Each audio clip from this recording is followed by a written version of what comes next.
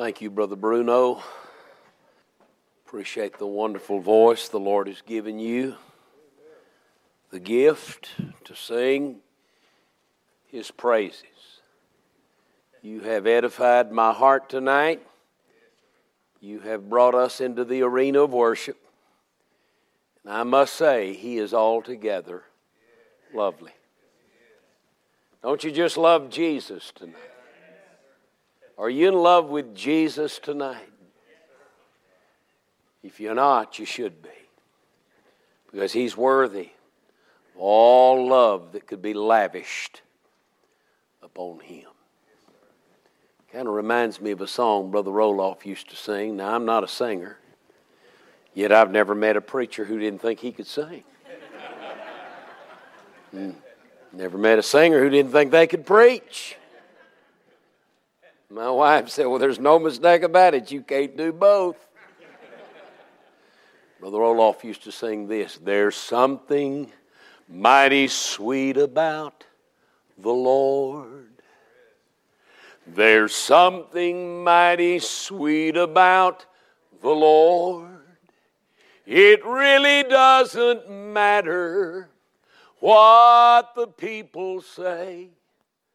There's something mighty sweet. Isn't that a simple little old chorus? Let's start this service out tonight singing that. We're in no hurry. We came here to see Him. There's something mighty sweet about the Lord. There's something mighty sweet about the Lord. It really doesn't matter what the people say. There's something mighty sweet. And there is. Oh, I love Him tonight. He saved me as a 16-year-old man, young man. Grew up in a preacher's home, a Bible preacher's home. I heard the Bible in my mother's womb, I'm sure, and didn't even know it. But I didn't get saved till I was 16. I repented of my sin and trusted Christ as my Savior. And I could sing, what a wonderful change in my life has been wrought since Jesus came into my heart. The very next night, the Lord called me to preach, but I didn't surrender. My daddy was a preacher, his brother was a preacher, his daddy was a lay preacher. Why, my mother and my sister would have preached if we'd let them. Both my brothers were preachers. And Tim, I didn't want to surrender because it was expected of me. But I'm telling you, for 1 year, from June the 8th of 71 to June the 14th of 72, I could not withhold myself. There was a fire burning in my bones. And on the 14th of June, 1972, I walked the aisle at the same place I got saved, a place called Beulah Land. It was a church camp started by Brother Harold Clayton, the Greenwood Village Baptist Church in Houston, Texas. Brother Mark Whittington was the camp pastor. I walked forward and I said, Brother Mark, I can't help it anymore. I've got to surrender to preach. God's put it in me. I've got to. And I've told young preachers down through the years, if there's anything else you can do and be happy, you better do it. Because this isn't for sissies. But He called me. I'm not worthy of that. He just counted me worthy. No, I love Him tonight. I'm so unworthy. Such an unworthy servant. But I'm grateful for the good grace of God tonight. And sweet Jesus. Sweet Jesus. Sweet Jesus. What a wonder you are. Excuse me while I worship for a moment. Brighter than the morning star. You're fairer, much fairer than the lily that grows by the wayside. Precious, more precious than gold. You're like the rose of Sharon. You're the fairest of the fair. You are all my heart could e'er desire. Sweet Jesus, sweet Jesus, what a wonder you are. You're precious, more precious than gold. The book of Ephesians chapter 4 tonight. Be turning there. If you have an old Schofield Bible like me, that's page 1252 and 1253.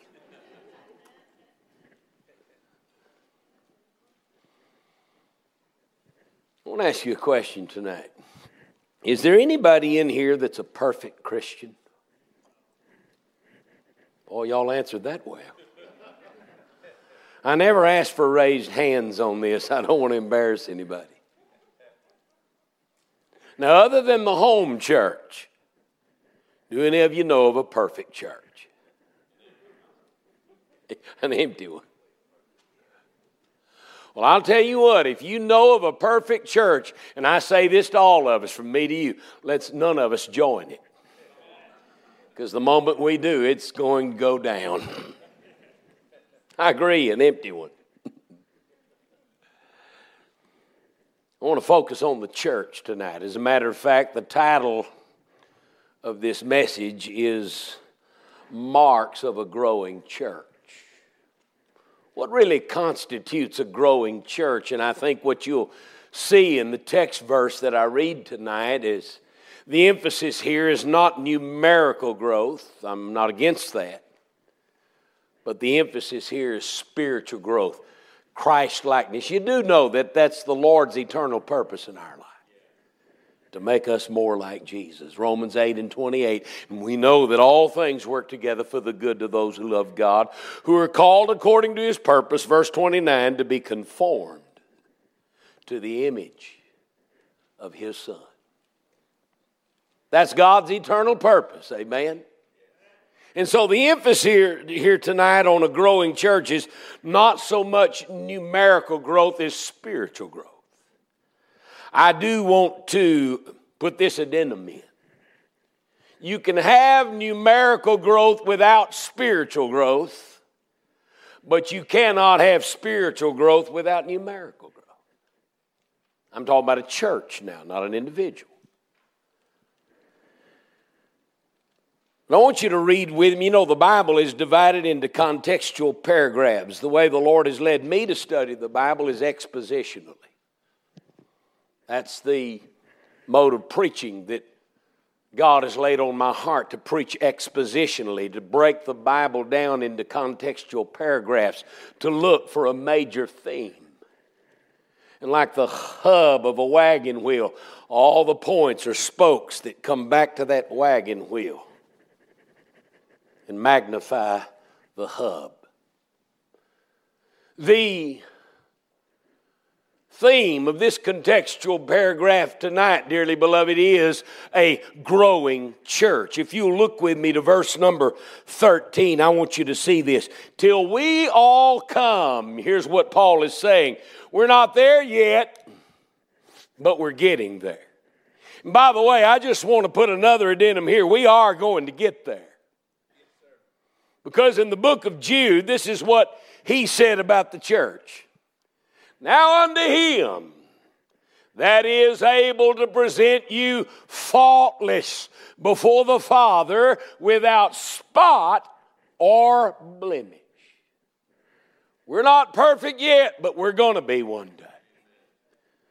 But it's kind of like my daddy said, you need to be careful about making that statement, we're not perfect yet, because it'll give people the impending feeling that they don't have to try to be. We ought to want to be. We ought to try to be. Knowing that that'll never happen on this side of glory, it still should be the desire of our heart. But look what he goes on to say. He says in verse 13, till we all come, and for the sake of time, I'll read this one verse, in the unity of the faith and of the knowledge of the Son of God. And look what he says here, unto a perfect man, unto the measure of the stature of the fullness of Christ. Now here's what I want to do momentarily. I want to give you 3 indispensable elements to a growing church.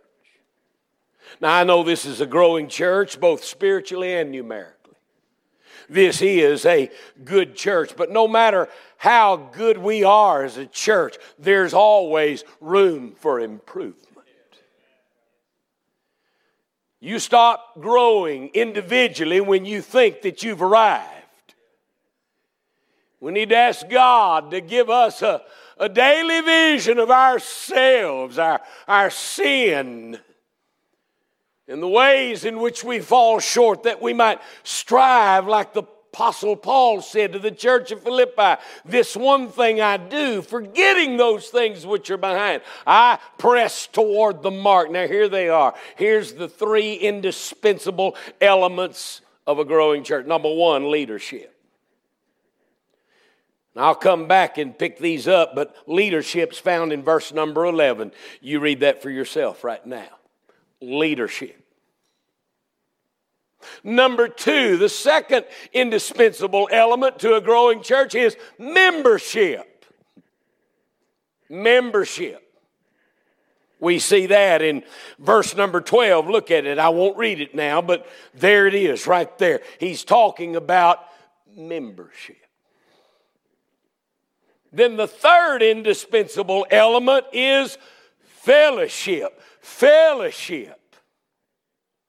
We see that in verses 1 through 3. I'll come back and pick up on that in a moment. But here's what I want to say tonight as I kick this thing off, and that is when you take leadership and you take membership and you bring it into fellowship, you have an entity of which Christ said, upon this rock I'll build my church, and the gates of hell will not prevail against it.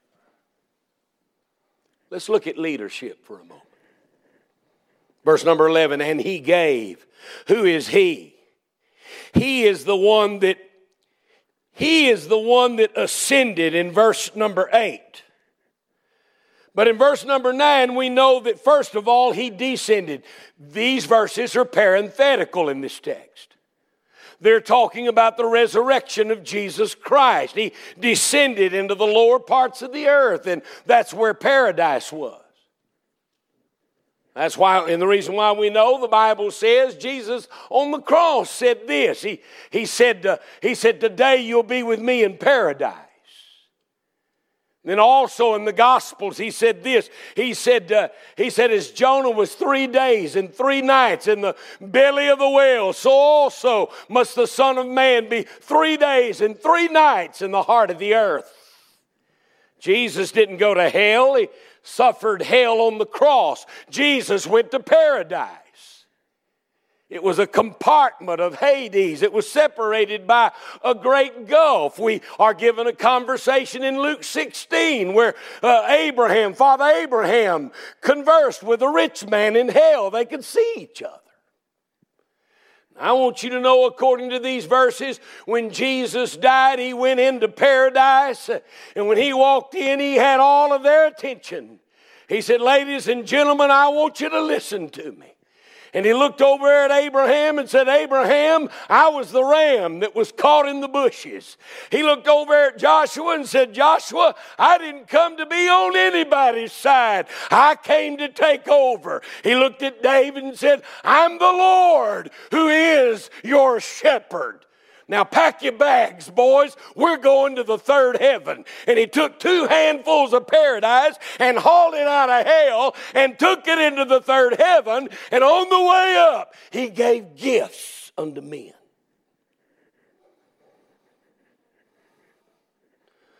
Tony Evans would say it was such a cataclysmic event. I love those big words. Don't even know what they mean half the time. And I'm going to say them. It was such a cataclysmic event that Old Testament saints came out of the grave and walked around. I'm telling you, friend, this whole world knew that the Creator was in its bosom. And when he came out, it erupted. That's what verses 8, 9, and 10 in this text are all about. But here's what he did when he resurrected. He gave gifts unto men, verse 8 says, and here's the gifts. Some apostles, some prophets, and some evangelists, and some pastors and teachers. What these identifiable gifts define are gifts of leadership. There's some 21 different spiritual gifts mentioned in Scripture, depending on how you count them. Some come up with a different number because they say some of them are repeated more than once. But if you were to count them all, there would be some 21 different spiritual gifts listed. They're divided into 3 categories. Number 1, there are seasonal gifts. Gifts that were good for a season, but when that season was over, they passed away. I won't get into all that tonight. I'll get lost if I do. But there were seasonal gifts. Number 2, there were service gifts. Gifts of service, and these are largely mentioned in Romans chapter 12 and 1 Peter chapter number 4. The seasonal gifts, for the greater part, are mentioned in, as Donald Trump would say, 1 Corinthians chapter 12. Yeah, I loved him. Good old guy. We're going to miss him.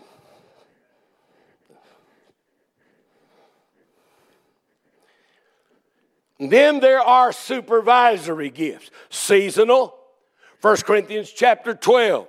Service gifts, Romans chapter 12 and 1 Peter chapter 4. And then there are supervisory gifts, gifts of leadership, mentioned right here in Ephesians chapter 4. Those are the 4 places in the New Testament where spiritual gifts are mentioned. Here he's talking about supervisory gifts. He's talking about gifts of leadership. I'm not going to get into all this. I just simply say that all these gifts are not still intact. One of them at least was seasonal in nature, and that is the gift of apostles. Now, I'm humored sometimes when I drive around towns and I'll see a church sign and it'll say apostle so-and-so. The only problem with that is it's just not true. There are no apostles today. There is no such thing as apostolic succession. They passed off the scene. They were seasonal. Even though they were gifts of leadership, they passed off the scene because to be an apostle, you had to have seen Christ and ministered with Christ. And the only differentiation was the Apostle Paul, and he said, I was an apostle born out of due time. So there are no more apostles. There are no more prophets in a future sense. You know why? We have a more sure word of prophecy. I don't need to read Gene Dixon's column. I've read King James's books.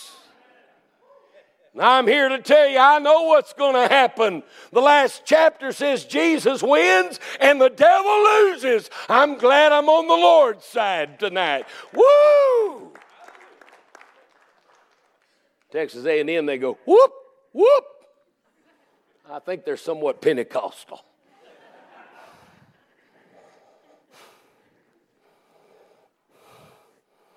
And even though there are no future tellers anymore, the spirit of a prophet is one of authority. Thus saith the Lord. And in that sense, there are still prophets in the New Testament church. The major gift, there's 2 major gifts of leadership to the New Testament church. The first one is evangelist. And it's not just an itinerant speaker. The word evangelist there has to do with one who spreads the gospel. It's more kin to the missionary that the Apostle Paul was. That's why when he was leaving off the scene, he passed the baton to young Timothy. And what did he tell him to do? Do the work of an evangelist. And that's the difference between a missionary and a pastor. A missionary is trying to work himself out of a job, and a pastor is trying to work himself into a job. But they're still missionaries. Thank God there's missionaries. As long as there's a great commission, there'll be missionaries. And in a sense, every one of you here tonight are missionaries. You're spiritual evangelists that should go into the highways, byways, and hedges and spread the good news that there's hope even in the midst of a pandemic. Jesus saves. He's on the throne. Woo! Glory be to God.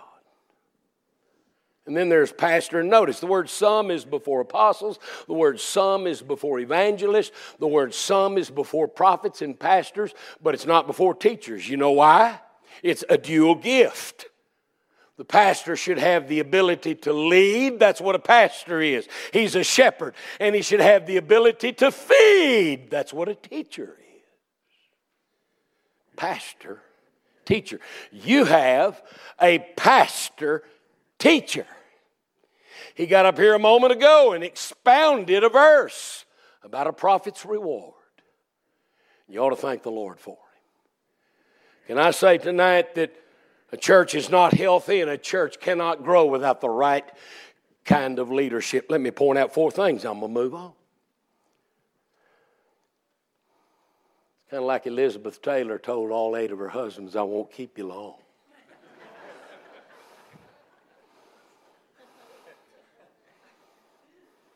Number 1, he's a gifted man. The pastor is a gifted man. Leadership is gifted. Look what it says. He says, but unto every one of us, verse 7, is given grace according to the measure of the gift of Christ.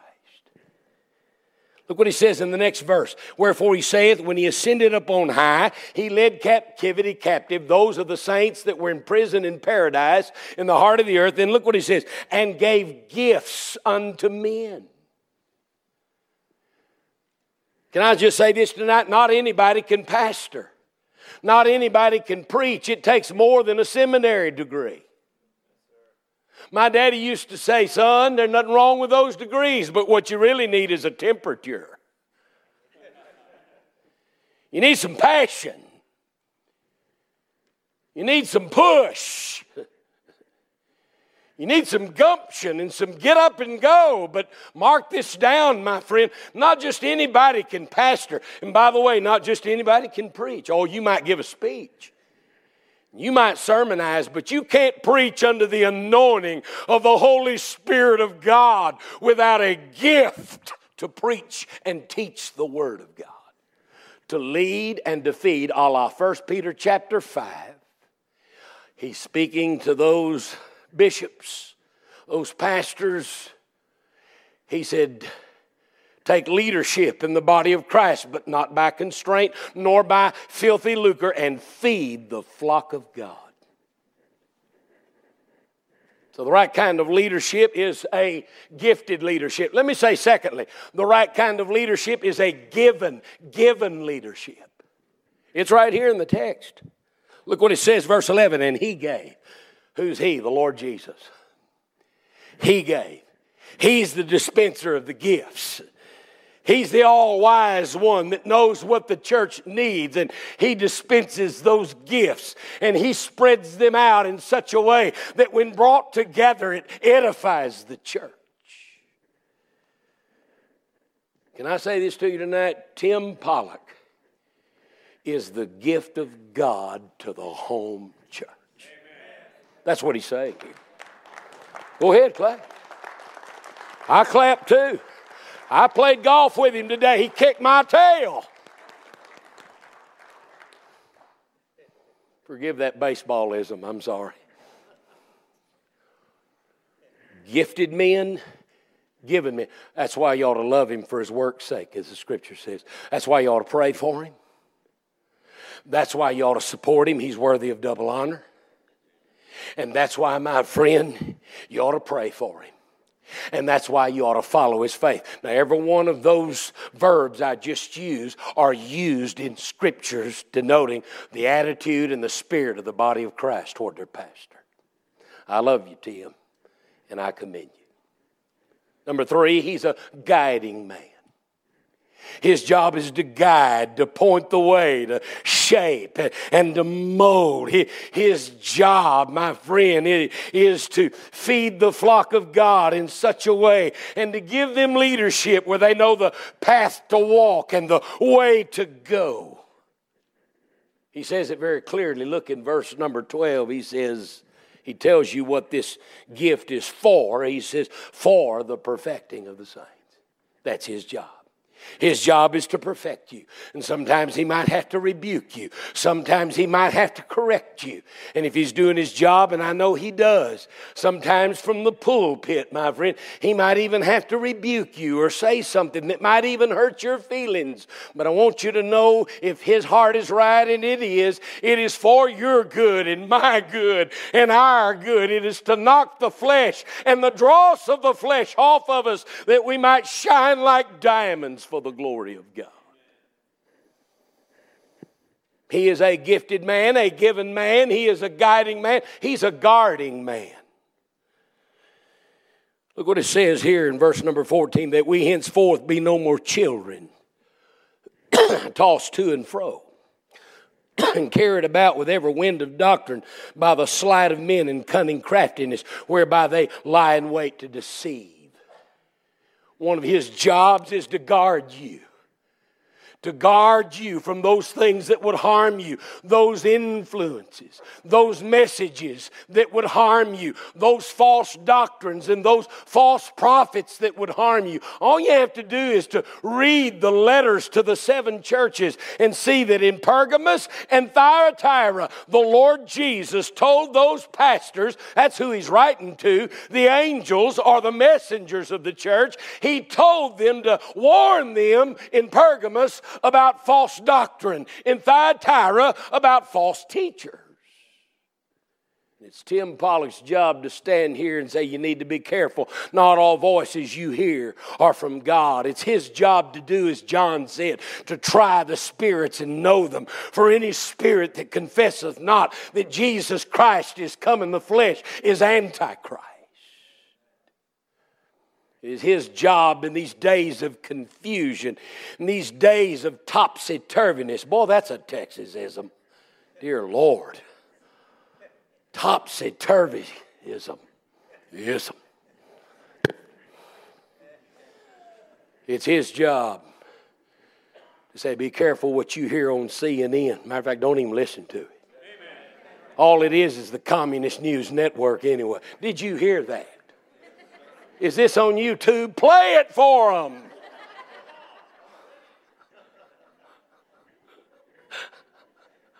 Buddy, I'm telling you, if they're listening to me on YouTube, they're coming after me. I told Joni, I said, we better get an insurance policy, sweetheart. They coming.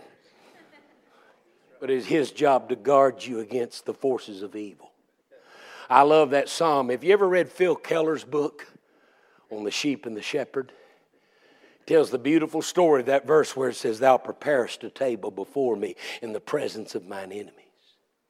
And he tells the story of the shepherd, how when the spring snows melt and the waters flow down the Judean hills and the green grasses begin to grow up on top of what they call tableland. It's flat areas. I've been there. I've seen these places. It's flat areas on top of the lower Judean hills.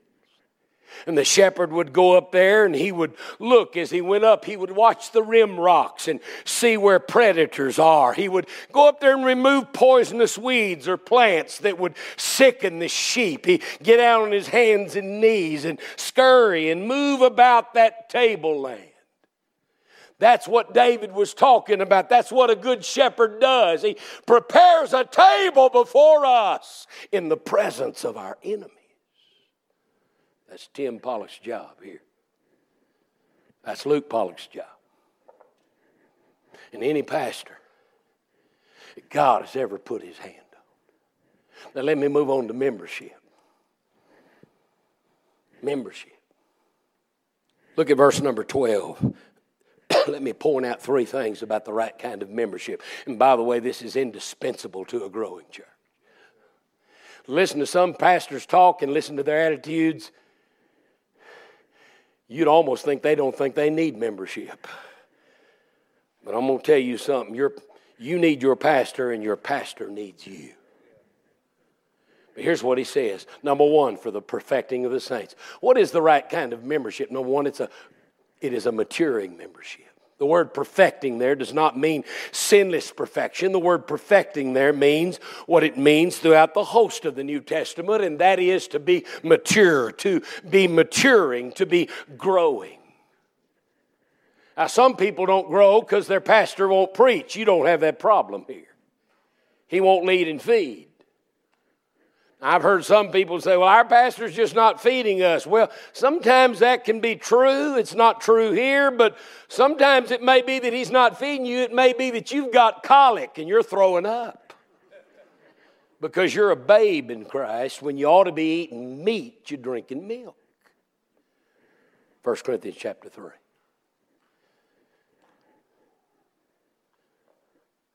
Let me just say this about a growing or maturing membership. You and I should be farther along today than we were yesterday.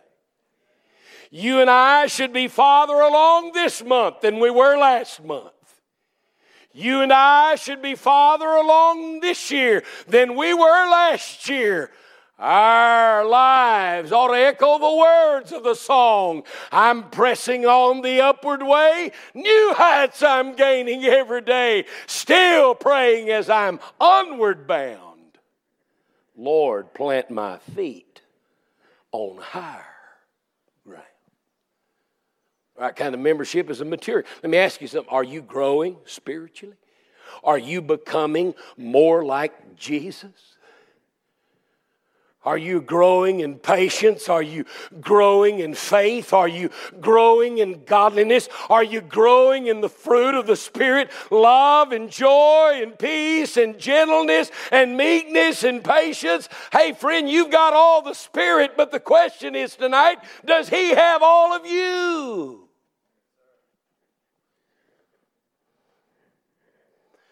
Well, I just need a little more of the Spirit. You can't get any more than what you've already got. He just needs a little more of you. Maturing.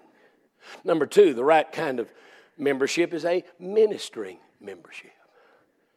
Believe it or not, God has called no bumps on the log. Pew sitters. Onlookers. People who just occasionally drop by to check it out. I told you a moment ago there's some 21 different spiritual gifts. Do you know that most of those spiritual gifts constitute what we call service gifts? Now, I've never been able to understand why some people want to magnify the seasonal gifts and everybody wants to speak in tongues. But what about the service gifts? Like hospitality, administration. Did you know that one of the spiritual gifts is giving? Did you know that? Well, I bet that just blessed your heart. You're doing real good, preacher. I think I'm going to check out. No, you won't. I'll holler so loud. I'll get in your head.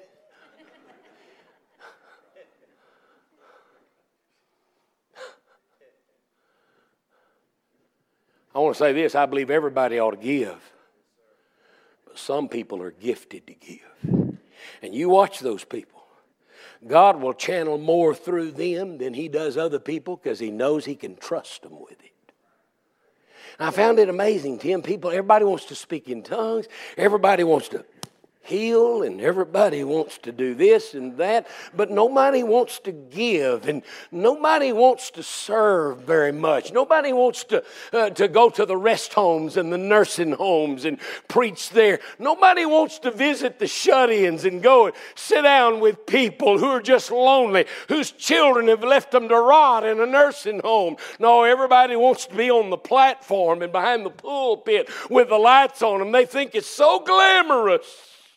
And I'm here to tell you, while it may be necessary, I want to say this: the service gifts are just as indispensable as the supervisory gifts. This church needs Tim Pollock, but this church needs you. And he doesn't just need you sitting on a pew. To whatever gift and whatever capacity you have, he needs for you to find out what that gift is and slot yourself in and serve God every day of the week for the glory of God and the good of one another.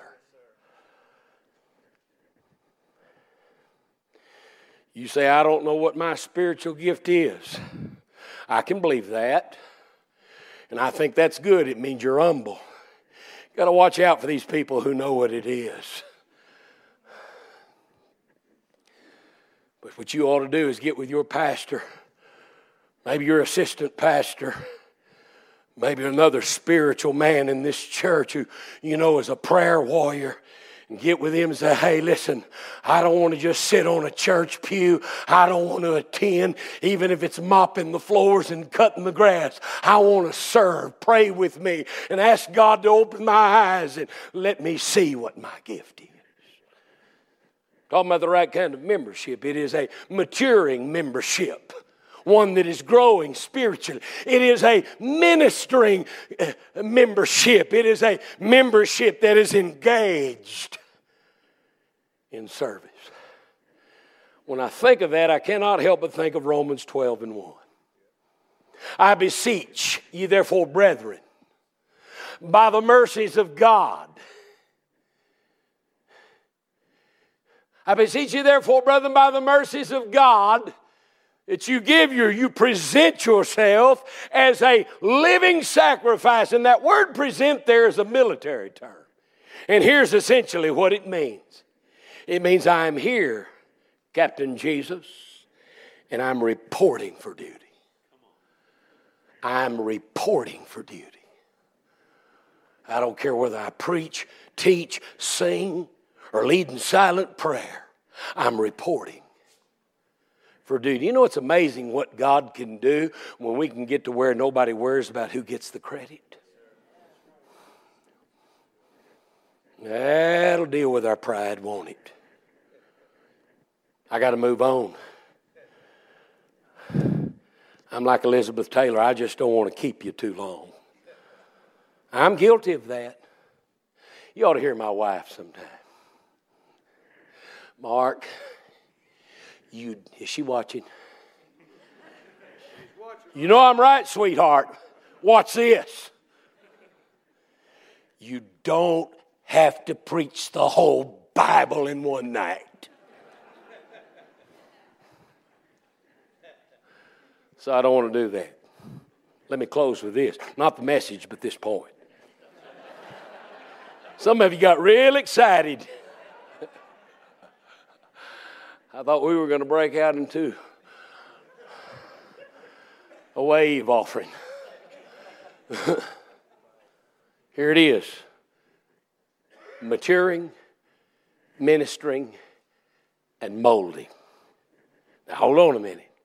I'm not talking about that gray stuff that gets on bread. We got enough of that in our church. Oh, stale mold.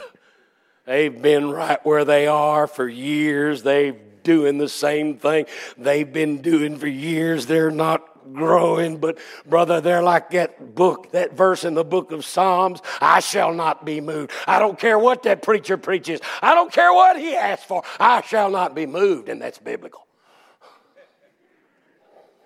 We got enough of that kind of mold. No, when I talk about molding, I'm talking about taking form, taking shape. You and I ought to be growing and ministering into such a place in the body of Christ where our gift is contributing to the whole church taking shape, the shape of the body of Christ, and one that is complete, one that is perfect in the stature of the fullness of Christ. Let me show you what I'm talking about. Look at verse number 16. You got to see this. He says, from whom the whole body fitly joined together and compacted by that which every joint supplieth. In other words, as this body begins to take shape, as people with their ministering gifts begin to mature, this body begins to take shape. And like the fingers of the hand, they grab one another, they fall into their place, and they wrap each other tight. And in doing so, that which might have been incomplete or that which might not have been strong becomes stronger every day, where the big bad wolf can't come by and blow it down. And believe me, he's out there. The big bad wolf of the devil himself, he'd love to tear this church up. He hates what's going on here. He hates your auditorium and your children's ministries. He hates your training school. He hates the good things of God that are going here. He hates it that souls walk this aisle and get saved. He hates it tonight that we got in here and began to worship the Lord and give Him praise. He'd love to blow it down. The world would love to blow it down, and there's people among us tonight that may not be real. And for whatever reason, my friend, they have resentment in their heart about things of days gone by. Maybe they felt like they weren't treated right or somebody did wrong, and they stay here to cause all the trouble they can cause. My daddy used to call them Buzzard Baptist. He said they never come around till there's a stink going on. And then they fly into the church and they perch on the back of their pew. And they look around and go, he's messing up our church. You'd be surprised at the people who, when God begins to bless and souls begin to get saved because they're cranky and ornery, they sit there and they're angry in their heart and don't even know why and say, boy, we used to just be a nice little old church, but look at all this that's going on. I mean, it's something we ought to be praising God for and thanking God for. The church isn't just going to stay in these four walls. It's going to go out these doors. It's going to go into the highways, byways, and hedges. It's going to go into the fields of this world and tell everybody that Jesus saves. Come on, Elizabeth, get this done. You know, a sermon's like a baby. I mean, you literally go into labor. And at some point, thank God the delivery's over.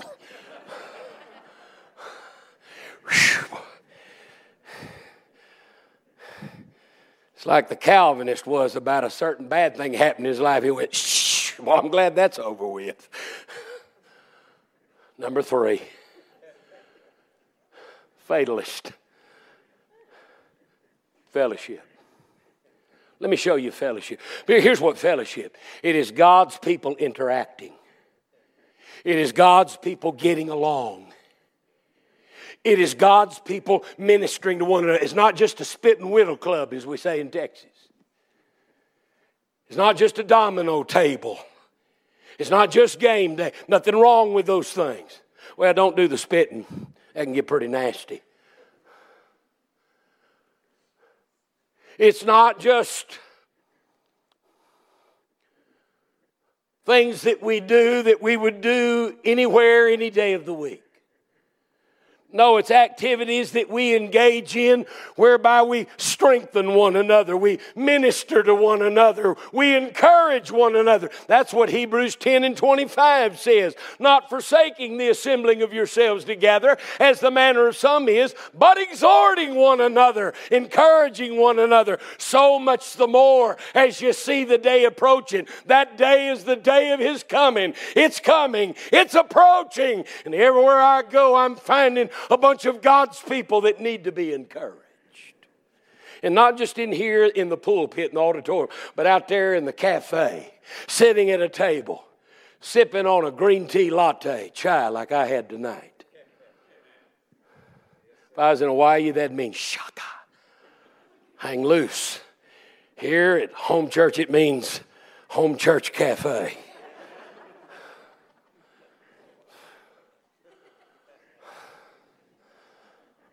Fellowship. Let me show it to you. It's here. It's always in the text. You know, our job as preachers is not to practice imposition, imposing our will on the verses, but exposition, extracting from the verses. And look what he says here. Verse 2, with all lowliness and meekness, with long suffering, forbearing one another in love, spending time together, being around each other, as hard as that may be for some folks. Look at the next verse. Endeavoring to keep the unity of the Spirit in the bond of peace, working together, striving together, walking together, loving one another, laboring together. Let me just point this out and I'm going to be done. Not too quick, but I'm going to get there.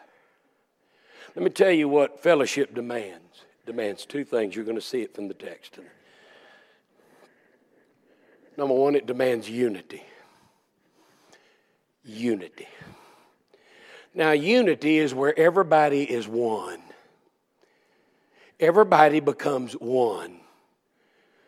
There's a oneness about us. There's a unity. This one thing I do. We don't focus on where we differentiate. We focus on what we have in common. And the truth is tonight there's a lot of diversity here. But the one common denominator in the church is a relationship with Jesus Christ. We don't have to be the same height. We don't have to be beautiful bald heads like Brother Tim and I. Bald is beautiful, you know. We don't have to be tall. We don't have to all be short. We don't have to all be just alike. How can we get along? How can we interact? Because we have the same Savior. We have the same Lord. We have the same Bible. We have the same Spirit. He goes on to say that here. As a matter of fact, it's very interesting that he uses the word one repeatedly here. Talking about the bond of the Spirit and the unity of peace, he said there's one body, that's the church. One Spirit, that's the Holy Spirit, capitalized. One hope, that's the blessed hope, the coming of Jesus Christ. One Lord, that's the Lord Jesus. One faith, the faith that was delivered to the saints. One baptism. One God and one Father. You know what most churches split over? They split over non-essential issues. Well, I think it would be better if we just had the electric piano up here. Get rid of that baby grand. Drums, get rid of those drums. You're just saying that because you can't play them.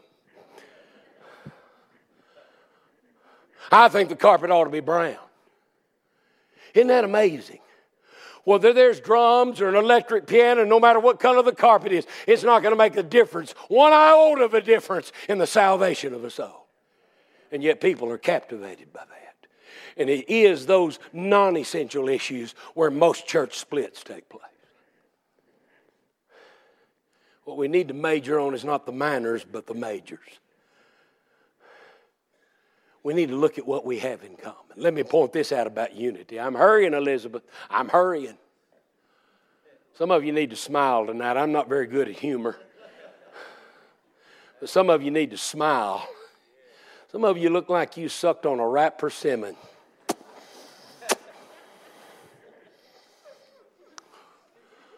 Dear Lord, help us. I just wish everybody would get saved so they could be as happy as I am.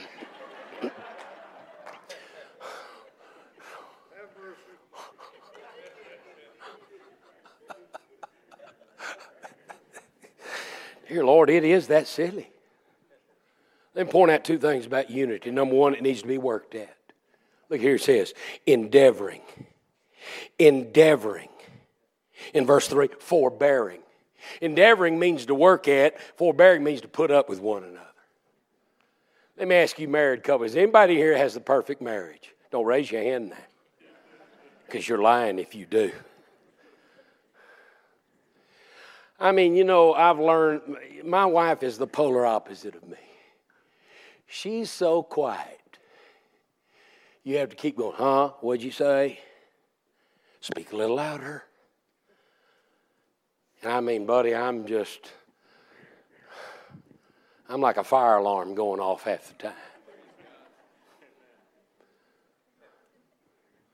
I'm like a bull in a china closet, and she's like, it's Beauty and the Beast is what it is. It just doesn't make sense. That's the way most marriages are. Most marriages aren't because two people are just alike. Usually more than not, they're opposite in a lot of ways, even though they may be the same in some way. I don't care how many people or marriages we're talking about. There are things about both of us that just grind at us. I can't stand it. She chews her food with her mouth open. He snores. I have to move to the other room. Those may be cheap illustrations, but you'd be shocked at how much that happens. You'd be shocked at what people get divorces over. I pastored for 37 years. And the thing I never understood is going down to the Family Law Center in downtown Houston, Texas, and listen to a judge give a no-fault divorce. I thought, dear God, that doesn't even make sense. Are you really that ignorant, Judge? You think that these people are here and want to split up because nobody was at fault? And then they finally come to the conclusion it's incompatibility. I go, I need a healing.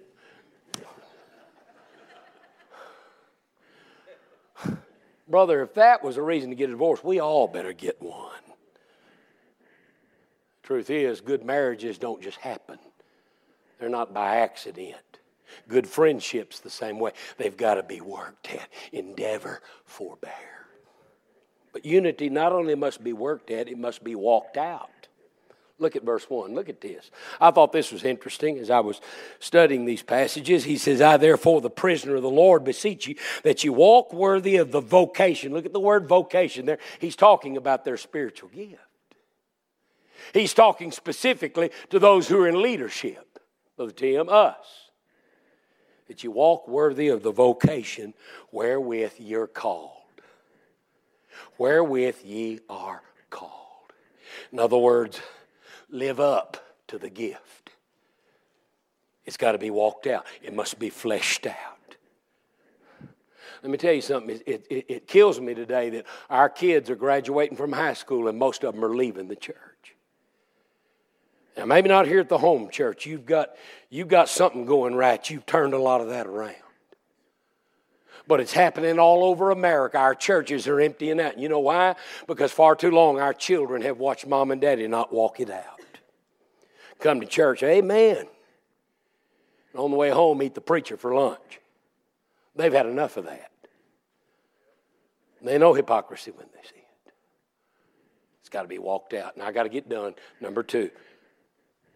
The right kind of fellowship is not only based on unity, but diversity. Unity is where all become one, and diversity is where one consists of all. Look how he shifts the paradigm in this verse and changes the emphasis. Verse 6, one God and Father of all, who is above all, and through all, and in you all. And then look what he says in the next verse. But unto every one of us. Diversity. I'm not talking about political correct diversity. I'm talking about biblical diversity, and here's what it is. We're all a part of the same body, and we're one in Christ, but all of us are individual souls and individual people. And we are all equipped with an individual gift and an individual calling. And according to 1 Corinthians chapter 12, there are diversities of operations, there are diversities of administrations, there are diversities of gifts. That's diversity. All of us having different spiritual gifts, different capacities, different callings, and different gifts that God brings together, not to glorify them or lift us up and put us on a pedestal, but to profit wherewithal. To profit the church. What's important is not the individual, it's the team. These athletes today, they make me want to barf. That's a good old Texas word. Barf. It's all about me. Look at me. There's no room for that in the church. It's all about Him. Look at Him. And let me tell you what brings glory to Him. When God's people can come together in diversity and unity and glorify Him as the Savior of us all. You know what diversity means? Number one, it means we're all different. We're not all the same. Let me tell you something, husband. The worst thing you can do is try to change your wife. Did you hear me? You women are saying, thank you, preacher. Appreciate that. And then the worst thing you women can do is try to change your husband. It goes both ways. God is uniquely gifted. Then now they've got faults. We've all got faults. And where they need to change, you know what? Prayer changes things. And if God doesn't change them, He'll change you. And He'll give you a greater capacity and a greater patience to love them. That hurts, doesn't it? Ouch. Diversity just means we're all different. Number two, it means we're all dependent. It means that within that difference, we need each other to bring about completeness and wholeness. I use this illustration, Elizabeth, and I'm done. It's like a 4-part harmony. When I first showed up to Hyles-Anderson College in the fall of 1974, I was a 19-year-old young man. First day I walked into the lobby of Hyles-Anderson College, Dr. Robert Billings and 3 other men were singing a barbershop quartet. They even dressed the part. A barbershop quartet. Some of the most beautiful harmony I ever heard. You see, this is really what diversity is about. It's all about harmony. It's all about 4 different parts congruently coming together to produce a beautiful melody. Far too long, the world has listened to the church fuss and fight and cuss and split up. What they need to be able to do is walk in here and be blessed by the harmonious spirit of God's people, that though they be different, they're one in Christ. And they love one another. There's not very much not to love about my wife. There's a lot to not love about me. I sweat. Reminds me of Brother Pete Surevchak, a Slovak believer in our church. He escaped the Iron Curtain and came to Houston and was a member of our church, and he didn't know how to speak English, and we were, you know, if you've been in Houston, it's humid, to say the least. I mean, everybody thinks they've got COVID in Houston. I mean, it's, you know, I'm not making fun. I know the seriousness of it, folks. But hey, if you don't laugh, you'll cry. And boy, we were out there painting the shed, and he got all sweaty. He got real sweaty, Brother Tim, and he goes, Brother Mark. And I said, what, Pete? He said, I'm wet. I do that sometime when I'm preaching. I'm wet. I holler. I'm loud. I have bad breath. There's just not a lot not to love about me. I'm glad He loves me. He doesn't love me because of me. He loves me in spite of me. In church, we've got to learn how to do that. I used to tell my people we're going to have a Wednesday night meal. Come on, Elizabeth, get done. We're going to have a Wednesday night, and it's not about eating, it's about fellowship. I don't want you to eat with the same people. Don't get your little club going.